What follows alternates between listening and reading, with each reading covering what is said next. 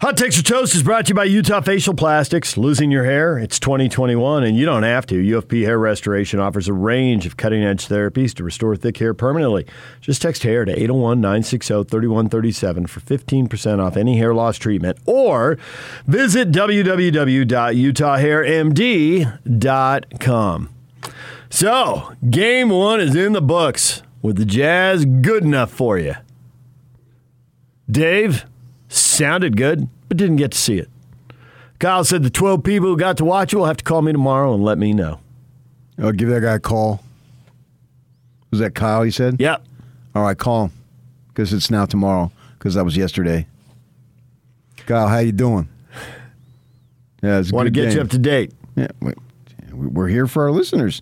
Change stations, change owners, it don't matter. We're here for you.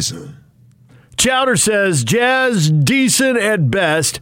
OKC is the bottom of the barrel. And Ron agrees, yeah, but it was hard to judge because OKC looks pretty bad. Well, they're so stinking young, it's ridiculous. Yeah. You realize this giddy kid, Giddy Up, we have been doing the show longer than he's been on planet Earth. I looked it up. That's great. He was born in the fall of 2020 or 2002. We started in the spring of 2002. Yeah. So that's where it's at. Because he looked like he was 14. Yeah. Looked probably, and he's Australian, and I think he played for Adelaide, so he has a history where Joe has it. And Joe has become a mentor to him. I would think that he would look at Joe, and Joe likes to make fun of us being old, but I hate to say it, Joe, he looks at you like an old-timer because that's the way the world works. Eventually, you'll be an old-timer unless you're dead. So it beats the alternative, as my sister would say. But, yeah, they're so young. I mean, used to be, Pope has gotten away from recruiting missionaries, and it's kind of been, no one's really talked about that story very much. It used to be almost exclusively missionaries, but it's not anymore. For those of you who care about those things, I certainly don't, but I had a BYU guy point that out to me, that Pope certainly has moved away from that. So what I was going to say is, back in the day when they were almost exclusively missionaries, BYU's starting lineup would have been older than OKC's starting lineup. Ponder that for a moment. Outside of Favors. I don't think anybody was over 24. They really, really are young, and youth doesn't win in this league unless you're Magic or Bird or somebody. You know, obviously the superstars of the league, Jordan being one, didn't win until he was in his mid-20s. I mean, he won, but I mean won it all, so maybe that's not the same thing, because you can win, but win it all, you've got to have a high level of maturity and experience. But Oklahoma City is clearly in rebuild mode. It's why Barry Trammell was on here yesterday saying, yeah, it's a good thing Oklahoma and Oklahoma State are undefeated. Barry, not Barry. Barry. With an E, not an A. And it's a good thing the Sooners and the Cowboys are undefeated and nationally ranked, absorbing everybody's attention. Because the Thunder, they got some heavy lifting to do. Yeah, I think that even if they were an NBA title contender this time of year, it would be all about the Sooners anyway. I mean, they're right down the road from Oklahoma City. I have been there. And so, yeah, they're just so stinking young. They're not built to win anytime soon here. David's down on the team. Nope. Against a better team, they would have lost by 20. Whiteside did not do well. Good luck with that. Favors looked as bad, though. I think you're totally wrong on Whiteside. How many boards? 10, 19 minutes. You're asking him to do a specific task, right? He knows exactly what he needs to do when he comes into the game, right? He's only been here a few weeks, but still, he's a veteran dude. He knows. As he was signing the paper, he knew specifically what his role was going to be. There's zero surprises there, right? And he came in, he's to provide some defense, get some boards, be a protector. You know, if you get a little jump hook, take it. Almost like anything on that is a bonus offensively. Not completely. You can't be a total stiff.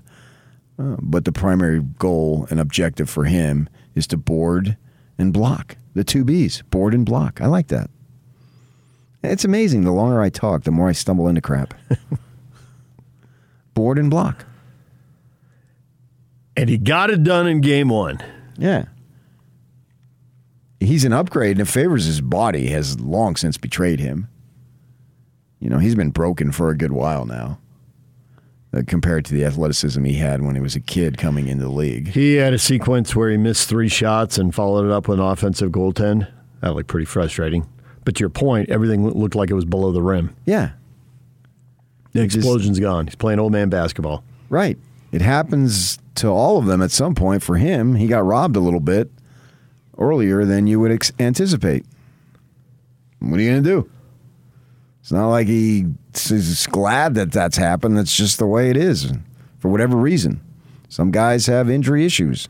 Some of them have them in high school. Some of them have them in college. At least he had an opportunity to make all sorts of $1 million. And he's been robbed of his athleticism. So with that in mind, it's such a short little sample, but I can easily say that Whiteside is an upgrade. Believe that. How much of an upgrade and how will better teams attack him and pull him away from the rim? Right. That's all to be determined. Yeah. But if teams let him play around the rim and defend around the rim, then you're just playing into his wheelhouse. He'll be good at that. Right. Exactly. And he's guarding. You know, I don't know. You see what matchups are down the road with teams pull him out, whatnot. So the Jazz will have to make adjustments and all that stuff. But for the first game, he was brought in to do a task, and he did it. Alex says, I can easily see several defensive issues for the Jazz, not to mention they give up too many offensive boards. At least Lou Dort didn't go off for 50, thanks to Donovan. Definitely need a bigger sample size and better competition to see what the Jazz really have this year. And he dropped a we. What we really have this year. Fine. I agree with that. This was preseason 2.0. They walked out. They knew they were way better than the Thunder, and they were way better than the Thunder. The Thunder did have 15 offensive boards. That's a big number. Yeah. Like to keep that number in single digits. I mean, nobody had an outrageous amount. Favors had 4, looking at the box score. Roby, whoever the crap he is, had 4. So, yeah. But, you know, what's the sense of urgency here? There wasn't one. They're way better than Oklahoma City. Yeah. And everybody knew it. Oklahoma City knew it. They knew it. Right. And do I want a sense of urgency? Nah. Just play well enough. You were cruising. It's basically like you had a 5th preseason game. Yep. One thing that I really liked, and I think it was on purpose, is Conley only playing 25 minutes. Keep the minutes down and don't stress out those hamstrings. Right. You know, you had a comfortable lead. You got it early. You maintained it. You know, you're up 9, I think, at half. Or, excuse me, at first quarter. And then, like 12 or 13 at half. 12 at halftime. Something like that, yeah. It was 20 by the end of the third quarter. Right. So it was always comfortable. And then they got it down a couple of times, and Quinn called a timeout. But I think that was like a practice timeout. You know, simulate, make sure when you're playing a better team, you get a lead, that they don't go on a big run. So you take a timeout. But it's not like he storms out, take a timeout, and you could see the look of angst on his face or any of that stuff. It's just like, okay, this is what we do. So we got to respect the game, and we'll take a timeout and regroup a little bit. Not that I'm worried about losing, but he can't say that.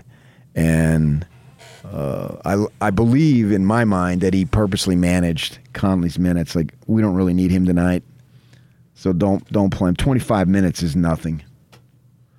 Well, nobody played 30, so that's good. Right. But they all played more than 25. True story. The starters I'm talking about, the main dudes. The other guys were all at 28, Yeah. and then Gobert was at 29. Right. So I think that that's a calculated decision, which seems to me is what they should do. Why risk it? Because there's times, like you just look at last year, he's playing, things are going well, and all of a sudden he comes out, and you're watching the game, and you start thinking to yourself, uh-oh. And then a few minutes later, you get a report. He felt tightening in the hamstring, and think, oh, crap.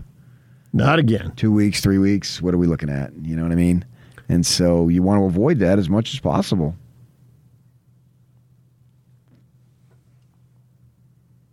Well, you got Butler. He can take a few minutes.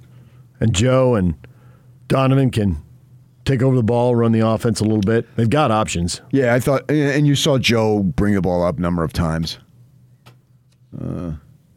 And Joe had 26 minutes. That seems about right for him. That's plenty of time for him to do damage and have an impact on the game. Because one of the things that was frustrating last year from occasionally, and actually not just last year, is when he wasn't involved. He's too good of a player not to have an impact on the game. He's going to have more of an impact on the game when he's initiating the offense. The ball is in his hands. And the less Conley plays, the more chance there is for that to happen. And then off the ball, this is such has such continuity to this group that everybody knows if Joe's open, get him the ball. Like, there's no question, no matter who you are.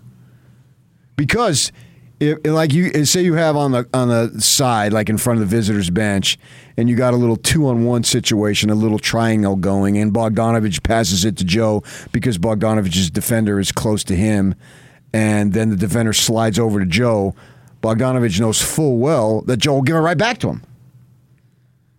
Because he has no selfishness. If anything, it's the other way around. And so they're so willing to pass Joe the ball because they know he can hit the shot, as he did, and then they also know if there's a rotation and the passer becomes then the more open guy, he'll get the ball right back.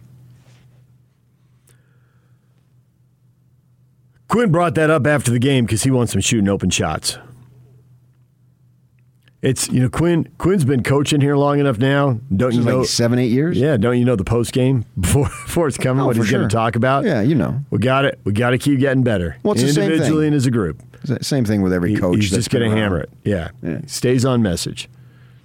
Don't pass up shots. It's hard to get another great shot in that 24-second window. If you pass one up, we may end up having to force it. Yeah, and we know. Like, if you ask Kalani about the team's offense, and the way they move the ball, he says, I don't care. Just score points. You can do whatever you want. You can run the ball. You can take quarterback sneaks all the way down the field. You can run 5 reverses on one play, or you can throw the bomb. I don't care. Score points. That's all he cares about. He said that 1 million times. So, yeah, we know these guys now because that we have continuity in football. Basketball is new. With Craig T. Smith moving down to Utah, but we still know him a little bit in his raspy voice. A lot of yelling. And his sort of self-deprecating manner in which he does. He's a fun guy. Hopefully they get going here. Maybe not so much this year, but in the next year or two that they get their program built. But yeah, absolutely. So you know what Quinn Snyder's going to say most of the time? Absolutely, yeah, you do. But I thought that for somebody like Joe, I thought he had an impact on the game. And we should tally this up, how much better they are and how many games they win when he has a significant impact. And I guess you could say that about everybody. But you take like somebody like Mitchell, he didn't have a good shooting night the way he's capable. But even then, he's probably going to have an impact. He doesn't need to be great to be an impact player because even when he's average, his level of average is still impactful on the game. There's been a few games where Joe, for whatever reason, hasn't had that, and he's too good not to have that. DJ PK, it's 97.5 at 1280 The Zone. Your take on the season opener. Grab your phone, use the app, use the open mic feature, send us your takes. Yak will get them on the air. Lincoln Kennedy is going to join us at 8:30. Raider radio analyst, Pac-12 analyst, and Joe Ingles in the 9 o'clock hour right here on 97.5 at 1280 The Zone.